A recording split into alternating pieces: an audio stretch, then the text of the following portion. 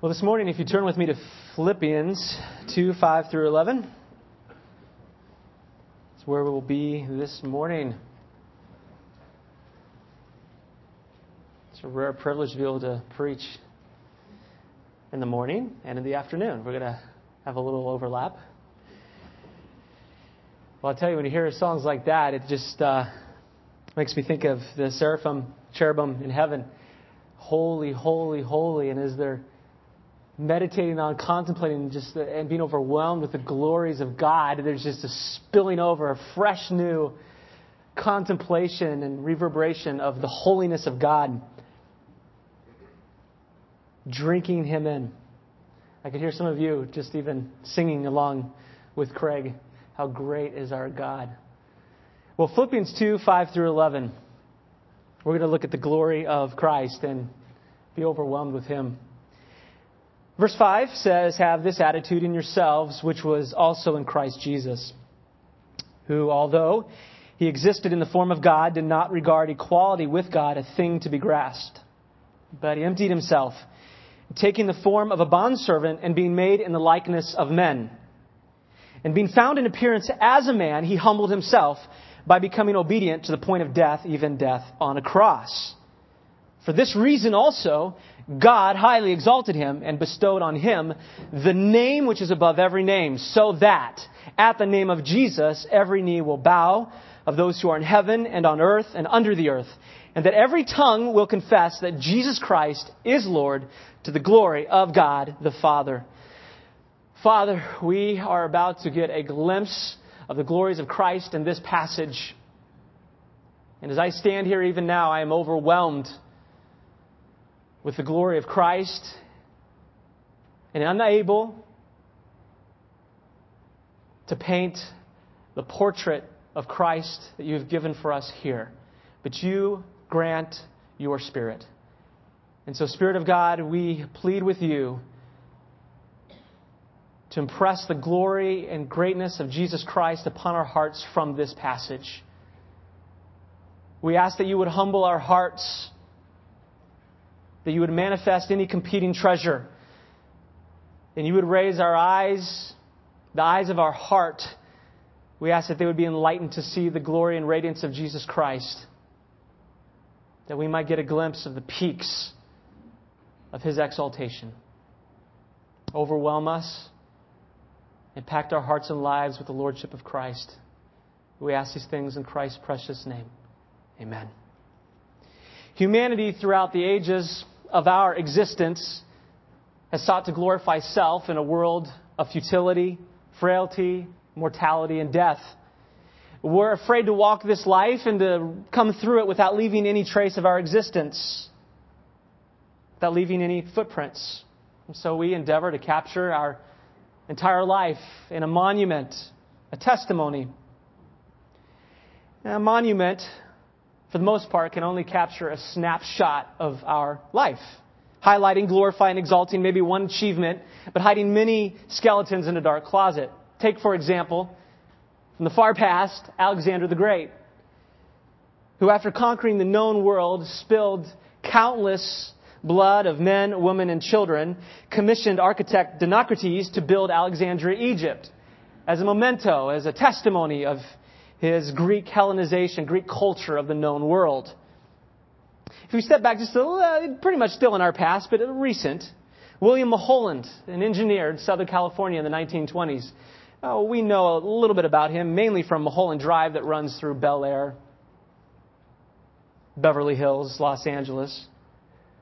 He was the mind behind the Los Angeles Aqueduct that enabled water to come from the north, Sierra Nevada area, Northern California, to shuttle all the way down, funnel all the way down to Los Angeles, allowing really 10 million people to live in the desert. Great achievement. What many do not know is that his career ended on March 12, 1928, when his St. Francis Dam, after being inspected by Mulholland himself just hours before, broke, sending 12.5 billion gallons of water, a 10-story wall of water that buried parts of Ventura County in 20 to 70 feet of mud, killed 450 people, including 42 school children. Dark closets. But what we know about him is Mulholland Drive and great achievements. Today, we're ever more committed to retaining or leaving a personal witness of our life. And so we have engravings upon stone walls, a city named after us, a tombstone, a mausoleum, street signs, a statue. Just recently walking through a garden in Lincoln with my wife and saw these little stones with someone's name there, leaving a mark. They've donated. They've lived. Our witnesses may capture one moment in time, but leave many dark closets in the past. This morning, though, I would like to look and focus our attention upon God's testament to His glory, His witness to His glory. And He has set forth a living witness to His glory that fully encompasses all that God is. Fully manifests, completely reveals all that God is. No skeletons in the closet. And fully encompasses all that God is, this is important, in Jesus Christ. In Jesus Christ. And so in Philippians 2, 5 through 11, we will see three Christ-exalting perspectives that motivate us to glory in Christ. And as we look at these three Christ-exalting perspectives, we will be overwhelmed with Christ's glory and seek to praise Him and exalt Him. Christ is glorious. We exist for Him. We're motivated to glorify Him. Now, just a quick snapshot of this passage. I view verses 5 through 11 like a diamond with these prongs that are holding up this precious diamond. And around this diamond are scriptural truths like our whole life is about one thing, striving together for the sake of the gospel. Chapter 1, verse 27. And if we're going to pursue and push forward the gospel, it's about the attitude of humility. Oh, and by the way, we need to be working out our salvation with fear and trembling. There's sanctification involved here, spiritual growth. Watch out for grumbling, verse 14. Be content. Hold fast to the word of life. He says in verses 16 through 18, and verse 17, we serve with joy. So in the middle of all of this is this testament of the glory of God in Christ Jesus that motivates us to service and ministry. And we're going to spend most of our time looking at the Christ-exalting perspective, and that is His person. And then we'll grab a snapshot of His obedience. That's the second Christ-exalting perspective, His obedience. And then third, His lordship. But the obedience and lordship just naturally flow right out of His person. And so we're going to be emphasizing the diamond of His person and looking at different angles of that diamond and seeing the reflection of the glory of God from the person of Christ. It makes sense. Our faith is placed in the person of Jesus Christ. And it is because of His person, His greatness, that we have the cross. So Philippians 2, 5 through 6, let's look at His person as it pertains to His divine nature, His deity. Verses 5 and 6 say, have this attitude in yourselves, which was also in Christ Jesus. And now we're given a description of Him. Who, although He existed in the form of God, did not regard equality with God a thing to be grasped.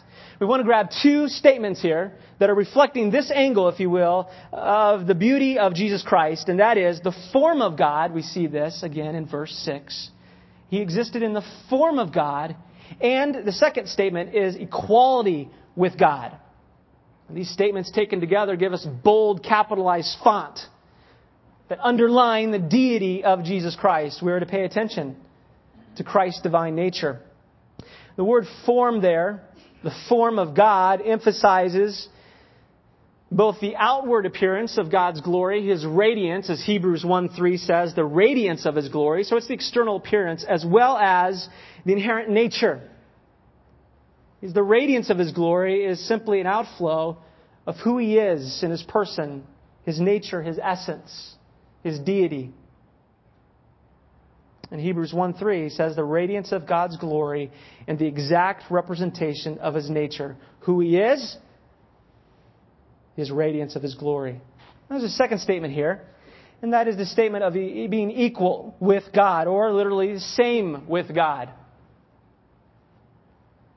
The emphasis here is upon His essential being, His nature, His essence. What the Holy Spirit is telling us through the pen of Paul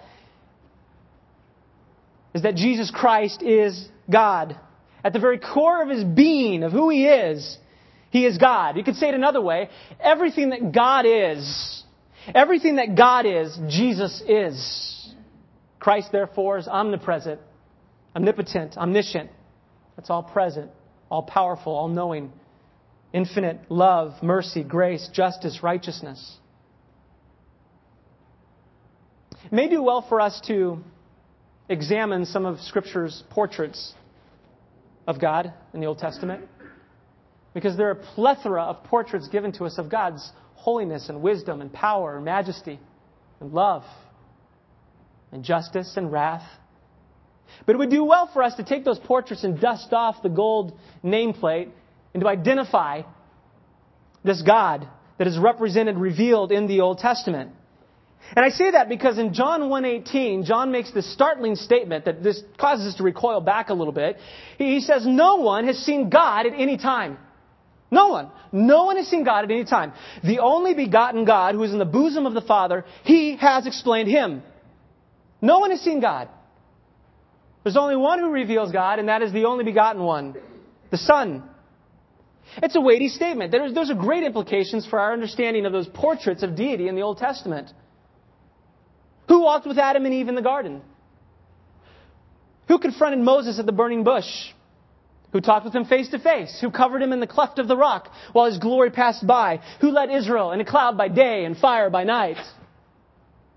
Who opened up the temple and showed Isaiah his glory so that Isaiah couldn't even get past the very threshold of the door, trembling? Well, we see a little bit of those nameplates brushed off in the New Testament. In Hebrews 11:26, we're told that Moses considered the reproach of Christ greater riches than the treasures of Egypt. 1 Corinthians 10:4, Paul says of Israel that all drank the same spiritual drink, for they were drinking from a spiritual rock which followed them, and the rock was Christ. Or John 12:41, clearly in the context of Jesus Christ, John says, these things Isaiah said because he saw His glory and he spoke of Him, referring to Jesus Christ. Well, why would the revelation of God in the Old Testament be centered around the person of Jesus Christ? Well, Colossians 1:15-16 tells us. All of creation, all of humanity exists for one purpose, to resonate the glory of Jesus Christ. Colossians says that He is the image of the invisible God, the firstborn of all creation. For by Him all things were created, both in the heavens and on earth, visible, invisible, thrones, dominions, rulers, or authorities. And this is the key statement. All things have been created by Him and for Him. By Him, for Him. Christ, the Creator, the Sustainer, the Possessor. Christ, who spread out the heavens with the word of His power. Connecting this with Philippians 2:5-11, we don't want to miss the context here. He's the image of the invisible God, Colossians says. All things have been created by Him and for Him. Its end goal is Jesus Christ, His glory. Verses 9-11 make it very clear that deity, the divinity of Jesus Christ, the deity of Jesus Christ, His divine nature, is attached to His universal lordship. This is what the whole plan of salvation is all about. The lordship of Jesus Christ. You see, here's the point. Sin responds to the deity of Jesus Christ by denying His universal lordship.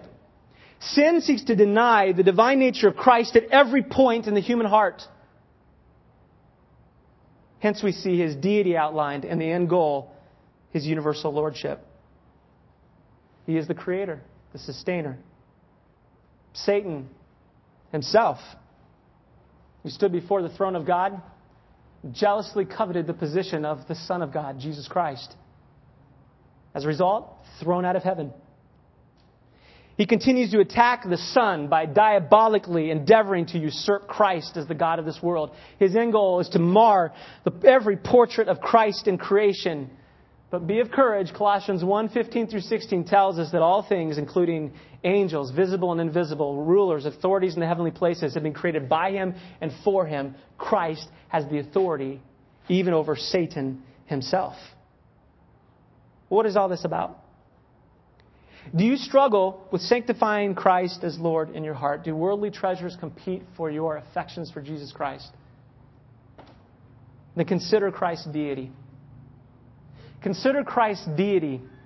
Think and meditate on His attributes of greatness. until you see the world's marketing of its attributes of greatness is nothing but ash that passes through the fingertips. We're meant to glory in Him, and we see it as we're confessing Him as Lord.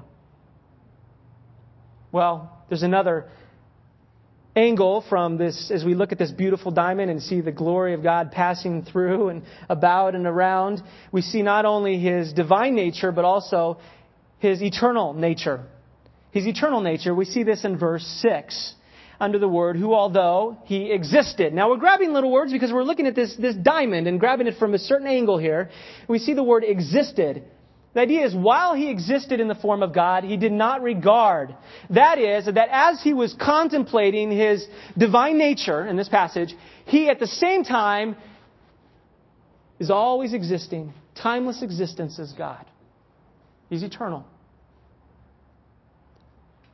We're given another statement of His eternality. Now it's not brought about in the NAS here, the New American Standard, but it is in the Greek. Notice there, He did not regard equality with God a thing to be grasped. There's a little word missing from my New American Standard. It's being, to be. One little word in the Greek, ani. He existed in the form of God. He did not regard being equal with God a thing to be grasped. It's equivalent to the Old Testament statement, I am, or Yahweh. It's a statement of timeless existence, timeless being equal with God. You say, what's the point? Well, let's press it on our heart a little bit by using another portrait from Isaiah 48. So if you go with me to Isaiah 48, I want you to connect the dots between His eternality and our dependence upon Him. Again, you should be thinking, well, this is what the Lordship of Christ should accomplish in my life as I contemplate His person. I love this. I remember a number of years ago when this connected for me. It was, whoa! Verse 12 of Isaiah 48. Listen to me, O Jacob, even Israel, whom I called. Here it is. Statement of being. I am He. Timeless existence. Self-existence. Independent. Needing nothing. Needer of nobody. I am the first. That is, I am the source of all things. I am also the last. I am the end of all things, the purpose, the goal. Verse 13, surely my hand founded the earth, and my right hand spread out the heavens. And when I call to them, they stand together. Some glorious statements made of God's promise to Israel in light of Babylon, the Chaldeans. And then look with me at verse 16. And we have to ask ourselves, who is speaking? Verse 16, come near to me, listen to this. From the first I have not spoken in secret. From the time it took place, I was there. And now the Lord God has sent me and His Spirit. Who's the one talking? Jesus Christ. The second person of the Trinity. He's the one saying, I am. I am the source of all things. I am the end, the purpose, the goal, by Him and for Him. We move on down to verse 21, and the Holy Spirit begins to tell us about God's provision for Israel in the desert. We should be thinking of 1 Corinthians 10, that He's the rock. Verse 21, they did not thirst when He led them through the deserts. He made the water flow out of the rock for them. He split the rock, and the water gushed forth. There is no peace for the wicked, says the Lord. So out of His understanding of His eternality, His self-existence, the I am, we see His provision. But now look at 49, verse 1. Who's speaking? Listen to me, O islands, and pay attention, you peoples from afar. The Lord called me from the womb, from the body of my mother He named me. Verse 3. He said to me, you are my servant Israel, in whom I will show my glory. There's the testament, the witness of glory. Well, it's not Israel, the nation we're talking about, because in verse 5, and now says the Lord who formed me from the womb to be His servant, to bring Jacob back to Him so that Israel might be gathered to Him. For I am honored in the sight of the Lord, and my God is my strength. Christ Himself being the true Israel, the seed, who would restore Israel and proclaim the glory of God. How does this apply to my heart? What do you do in those times of anguish, hardship? What provision? What is your source of provision? What is your source of sustenance? Who do you look to? This passage, Philippians 2, compels us to look to the eternality of Jesus Christ. That's where we appreciate and love His eternal deity. Let me speak a little heart to heart and open up my heart to you a little bit and crunch it. Stab it a little bit through the Word of God. One thing I've been struggling on this year that the Lord has been manifesting through His Scripture is I have a self-sovereign desire to sit there and meditate on my circumstances. That is, if a conversation happened that didn't go well, I will sit there and just stew over the thing and contemplate and meditate on every angle you could possibly imagine. And then I'm always thinking of the future here. What's going to happen in this case, in this situation? Well, I'm sitting here right now in the present. My family's around me, and I'm gone. My wife will look at me and say, you're still in that conversation I saw you with half an hour ago. Yeah, how did you know? Glazing my eyes. What am I doing? No, I begin to see it. You see, what I'm doing is I'm rejecting the high priesthood of Jesus Christ. I am. I'm saying He's not, Christ, you're not sufficient enough to be able to carry my burdens and for me to run to with my cares, to cast them upon you. I'd rather stew over it. At the same time, hurting my family. What am I called to do? Contemplate the deity of Christ. Contemplate His self-existence. It's there that I see His lordship permeating my heart and life so I can look to Him as my high priest. Well, we're going to continue to glimpse Christ's person. We have seen His deity. We've seen His eternality. We're also going to see His sovereign will. And this, I can't say it gets better, but it's just another angle. And it's just more exciting as it just all is put together for me and for you as we read this. Look at verse 6. He did not regard equality with God a thing to be grasped. And before we deal with the word grasp, I just note regard. To consider, to think. It's implications of Christ's will and His wisdom. This is Christ's own evaluation of His deity.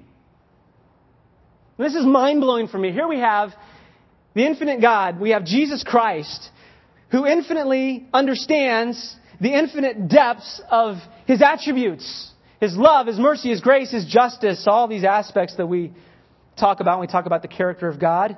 And He understood, applying His infinite wisdom to His infinite nature and essence and being, He understood exactly how to employ His deity for the glory of the Father and the salvation of sinners without compromising the Father and His glory in the salvation of sinners. We're impressed when a doctor effectively applies learning to diagnose and treat a disease. And we are even more astounded when a doctor pioneers his own study or maps out some undiscovered genetic territory. And he saves humanity and he wins the Nobel Prize. And we're amazed. But would you consider with me the infinite God? Just think of the word even infinite.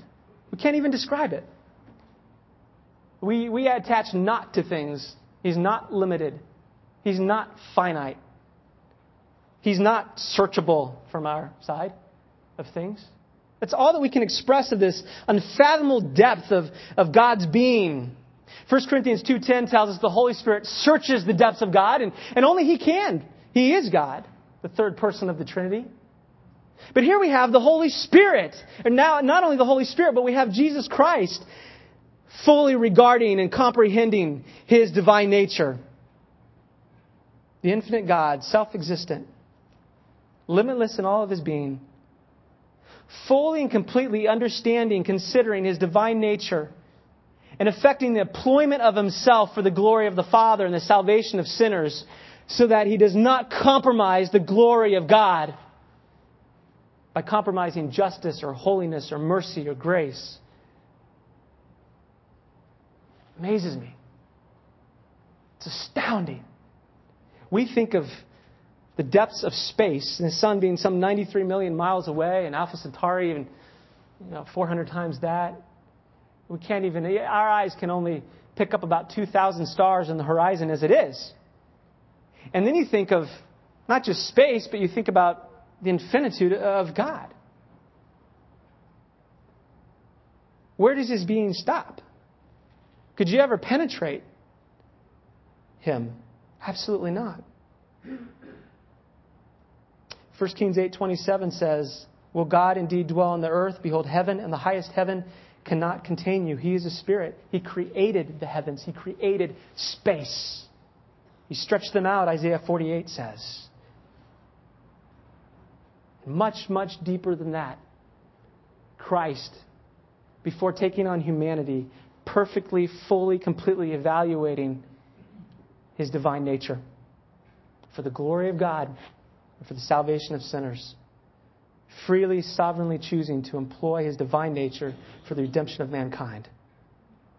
Now this takes us to the word grasped, which has thrown many commentators into quite a debate on what's going on here. The word, I think King James translated, and you could correct me, but it's the idea of robbed, to rob, to grasp.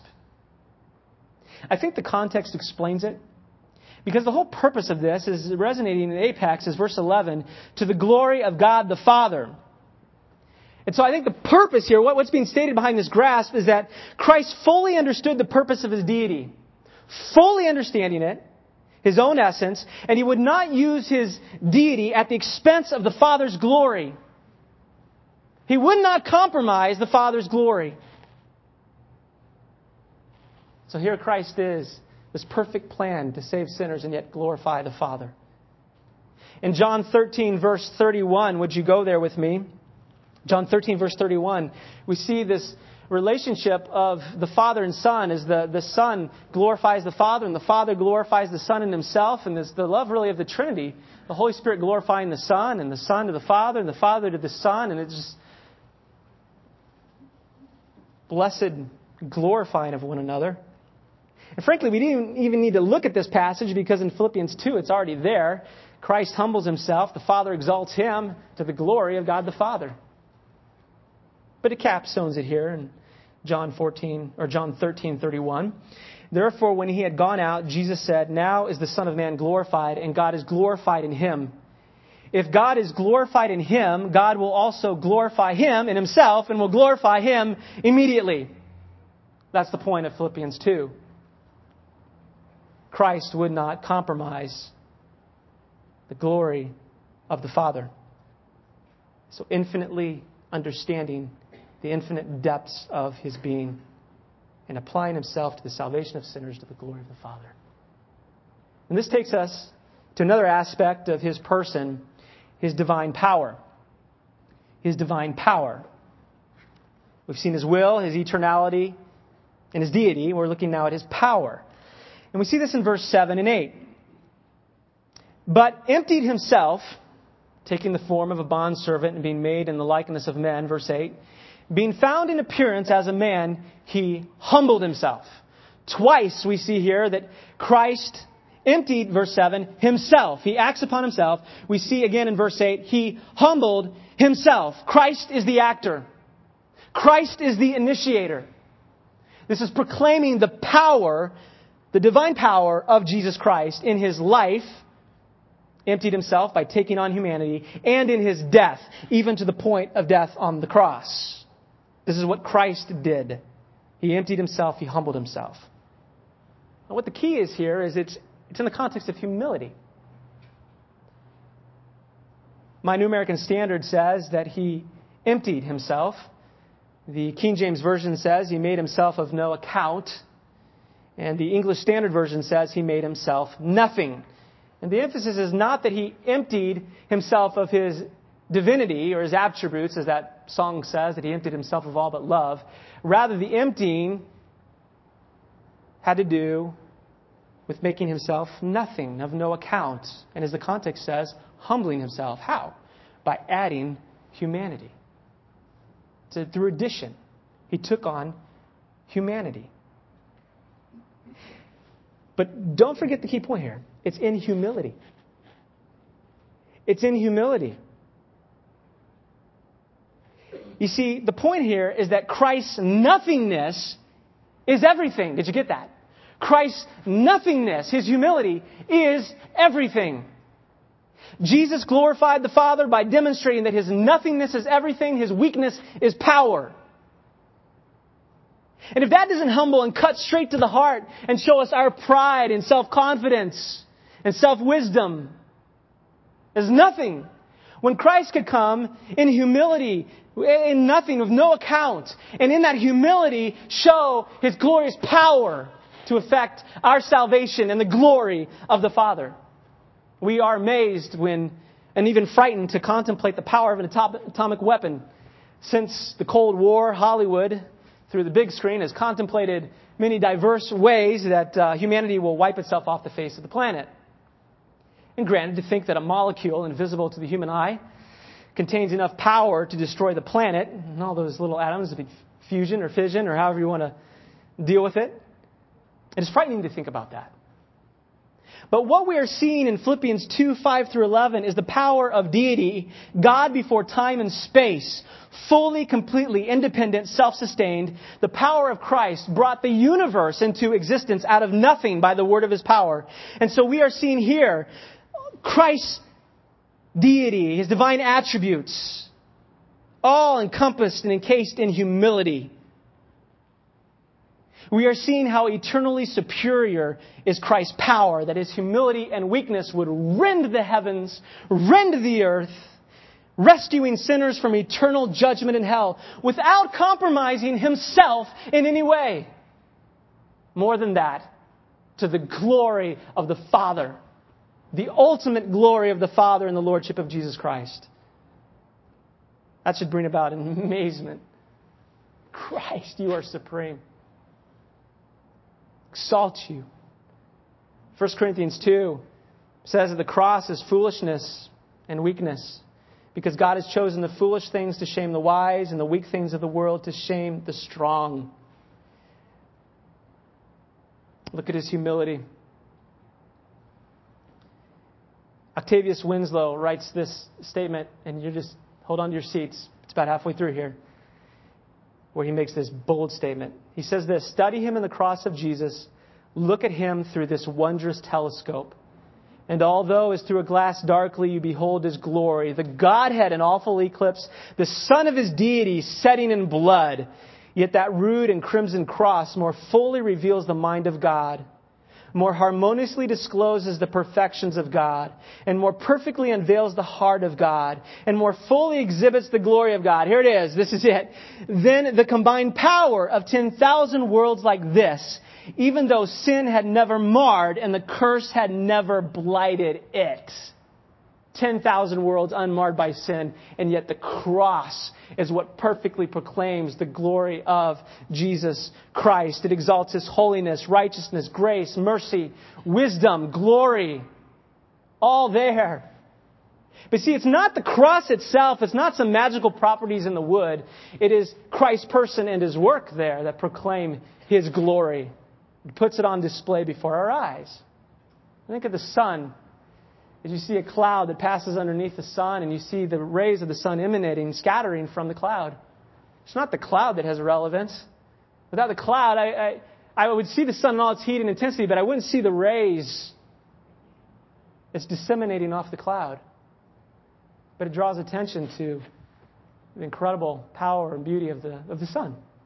The same thing with dust. As you open those windsills or the bed and throw the bed sheet over it, and it scatters the dust. It's not the dust that is anything, but you see the rays of the sun reflecting off of all these scattered pieces of dirt, dust. And we see here in the humility of Christ in the cross, we see the radiance of His glory. We can see Him, His beauty. Will you peer through the humble Christ to glimpse the glories of God? Well, there's one more consideration of His person before we loop it together. And that's His humanity. Christ's humanity. It says again in verse 7 and 8, He emptied Himself, taking the form of a bondservant. Same word form as the form of God. The very essence, the nature of humanity, and being made in the likeness of men, being found in appearance as a man, He humbled Himself. What Philippians does not say is that Christ ceased to be God when He took on humanity. It does not say that. It does not say that Christ's humanity became divine. That's false, because He was regarding His equality with God prior to taking on humanity. It does not say that Christ is a demigod, half God, half man, 50-50. What it does say is that Christ added the human nature to His divine nature. Fully God, fully man, two natures in one person. Heart to heart now, get into my kitchen, your kitchen. How does this impact my heart? All that God is in Christ Jesus is for us. It's full humanity and full deity, all that God is in Christ Jesus, His deity, is for us. He did not lose His infinite wisdom, His infinite power, His infinite grace, but rather combining infinite power and infinite condescension, humility. John Owen writes, He becomes a sanctuary for distressed sinners. It is all in Christ Jesus. Glory in Him. That's why Romans 8 can say, if God is for us, who is against us? But all that humanity is in Christ Jesus is also for us. His weakness, He was tempted as we are, yet without sin. He grew in knowledge, wisdom, and in favor with God and man. He sorrowed, He suffered, He surrendered His life. He became a righteous sacrifice for us. He provided His righteous obedience for us to depend upon. He became our representative, our high priest, our king, our prophet. Brooks writes that it is as if He said, you shall have as true an interest in all my attributes for your good as they are mine for my glory. All my attributes for your good as they are mine for my glory. My grace, saith God, shall be yours to pardon you. My power shall be yours to protect you. My wisdom shall be yours to direct you. My goodness shall be yours to relieve you. My mercy shall be yours to supply you. And my glory shall be yours to crown you. Beautiful. Well, we've seen His person, and we're going to wrap up now the next two. His obedience and His lordship. And it is worth asking, after coming out of contemplating the glories of Christ, why would we be so impressed with the obedience of Jesus Christ? Because after looking at the glory of Christ, we look back at our hearts and lives and see us as despicable, wicked sinners, wretches. As Isaiah 64:6 says, that we offer that even our righteousness to God is as filthy rags. Our perceived self-righteousness is nothing but ash to God. Death. It is when we can say that you are my all in all that we begin to realize that all I offer God is disobedience and rebellion and self-worship. I do not bring Him glory with every thought, every deed. And so that's why we see in verse 8 this incredible statement of His obedience. He says, by becoming obedient to the point of death. And we want to run right to the cross. Boom. Let's run to the cross here. Obedient to the point of death on the cross. There I am. It's the cross that He was obedient. Yes, it's the cross. But He became obedient. The point is in His life, and that race of life ran all the way to the cross. The point is He came to be born in a manger to take on humanity, to be knit the divine nature and human nature in His mother's womb, so that He could think every obedient, perfect thought in behalf of sinners, and live every perfect, obedient deed and action on behalf of sinners, completely fulfilling the law, so that Christ's righteous obedience could be imputed to the account of those who believe in Him, because we have no obedience to offer Him. It is all corrupt with self-glory. That's why when we contemplate His obedience in life, as Romans 5:19 says, through the obedience of the one, the many will be made righteous. The obedience of the one, the many will be made righteous. So we glorify Him as we even meditate on the glory of Christ's obedience. I need His obedience. I need His righteousness. Paul in Philippians 3:9 echoes this. And draws the final conclusion on the matter. Verse 9, he applies Christ's obedience to his own life in recognition of this truth. Verse 9 in chapter 3, and may be found in Him, not having a righteousness of my own derived from the law, but that which is through faith in Christ. The righteousness which comes from God on the basis of faith. When I value His obedient life, no, more than that, I depend completely upon Him. And repenting of my attempt to offer some level of obedience through good works or self-wisdom. When I'm repenting and trusting and depending on Christ's obedience, not only His obedience in life, but it says His obedience to the point of death on the cross. He became a curse for us. He took that just payment, the wrath of God. It's in repentance and faith in Him that He is glorified and proclaimed. is the one who alone is able to save a sinner like me. As I took even this, and I began to just think, how can this impress my heart with the glory of Christ and His death, His obedience and His life and His death on the cross? I began to think, there's no way that I could fully understand the guilt of my sin. I mean, I could take what Scripture says, understand I'm guilty before God. But how can I fully grasp the weight and guilt of my sin? By the grace of God, because Christ has been my substitute and took my place, bearing the wrath of God, bearing my sin in His body, as 1 Peter says, He alone understands the guilt of my sin because He alone took that full, unmitigated judgment of God. He became the guilt offering. Every lash of God's wrath for every sin He bore, so that by His wounds we could be healed. And so in that sense, I could never fully comprehend that weight. Christ does. But what I can do is draw from Christ and His glory and what He did to step down into time, into space, to bear my guilt. And I can draw from that and go, oh, what a precious Redeemer. What a glorious Redeemer. As Romans 3:26 says, where then is boasting? It is excluded after contemplating the glorious riches of Christ's righteousness and obedience. Robert Oppenheimer was the one man responsible for the development of the atomic bomb the United States used against Japan at the close of World War II. He graduated from Harvard with honors, studied at a number of European universities in theoretical physics. That already blows my mind, so even just the contemplating the word. He was considered one of the top theoretical physicists in the world and specialized in the study of subatomic particles and gamma rays. Okay. From 1943, he began directing 4,500 men and women at Los Alamos, New Mexico. 2 years, $2 billion later, detonated the first atomic bomb. And upon seeing the first fireball and mushroom cloud, he underwent a total reevaluation of his whole life commitment. He said this, I am become death. 2 months later, he resigned and spent the rest of his life trying to push that atomic genie back into the bottle. Hiroshima, 92,000 people dead or missing. Nagasaki, 3 days later, 40,000 people killed, 40,000 injured.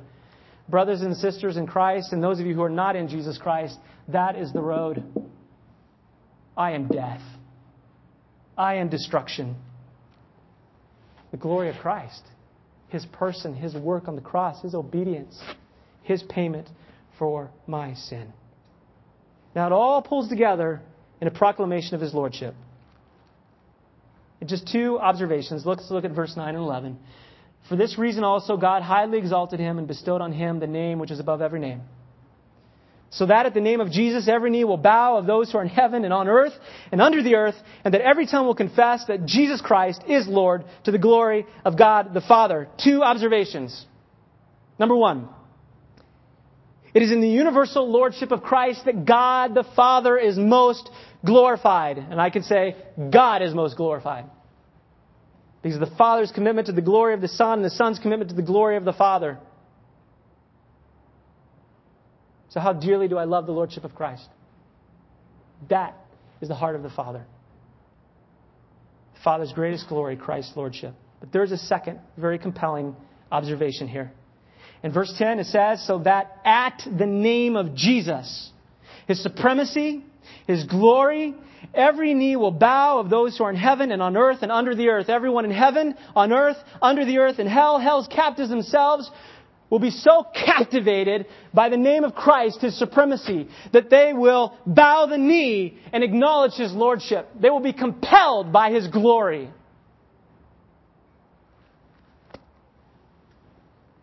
How captured are you with the glory of Christ? Have you been more captivated by the glory of Christ than hell's captives? Father, we thank You for this beautiful portrait of our glorious Savior and Redeemer, Jesus Christ, and all that He's done.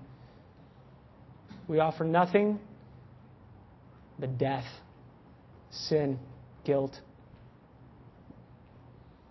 Lord, thank You for giving us a peek through the cross, a little crevice through which we can see through the window of humility of Christ and see this beautiful glory of heaven, the glory of you and the glory of your Son. May we be more and more impressed and live out each day of our life captivated by the glory of Christ in His humility. We look forward to the day when we will stand before you, O Lord, having this futile flesh stripped away in glory, perfect minds, fully able to comprehend and take in, without the competition of sin, your glory, and to be astounded and to grow in an understanding of your glory for the rest of eternity. Because indeed, you are infinite. We praise you, we worship you through Jesus Christ. Amen.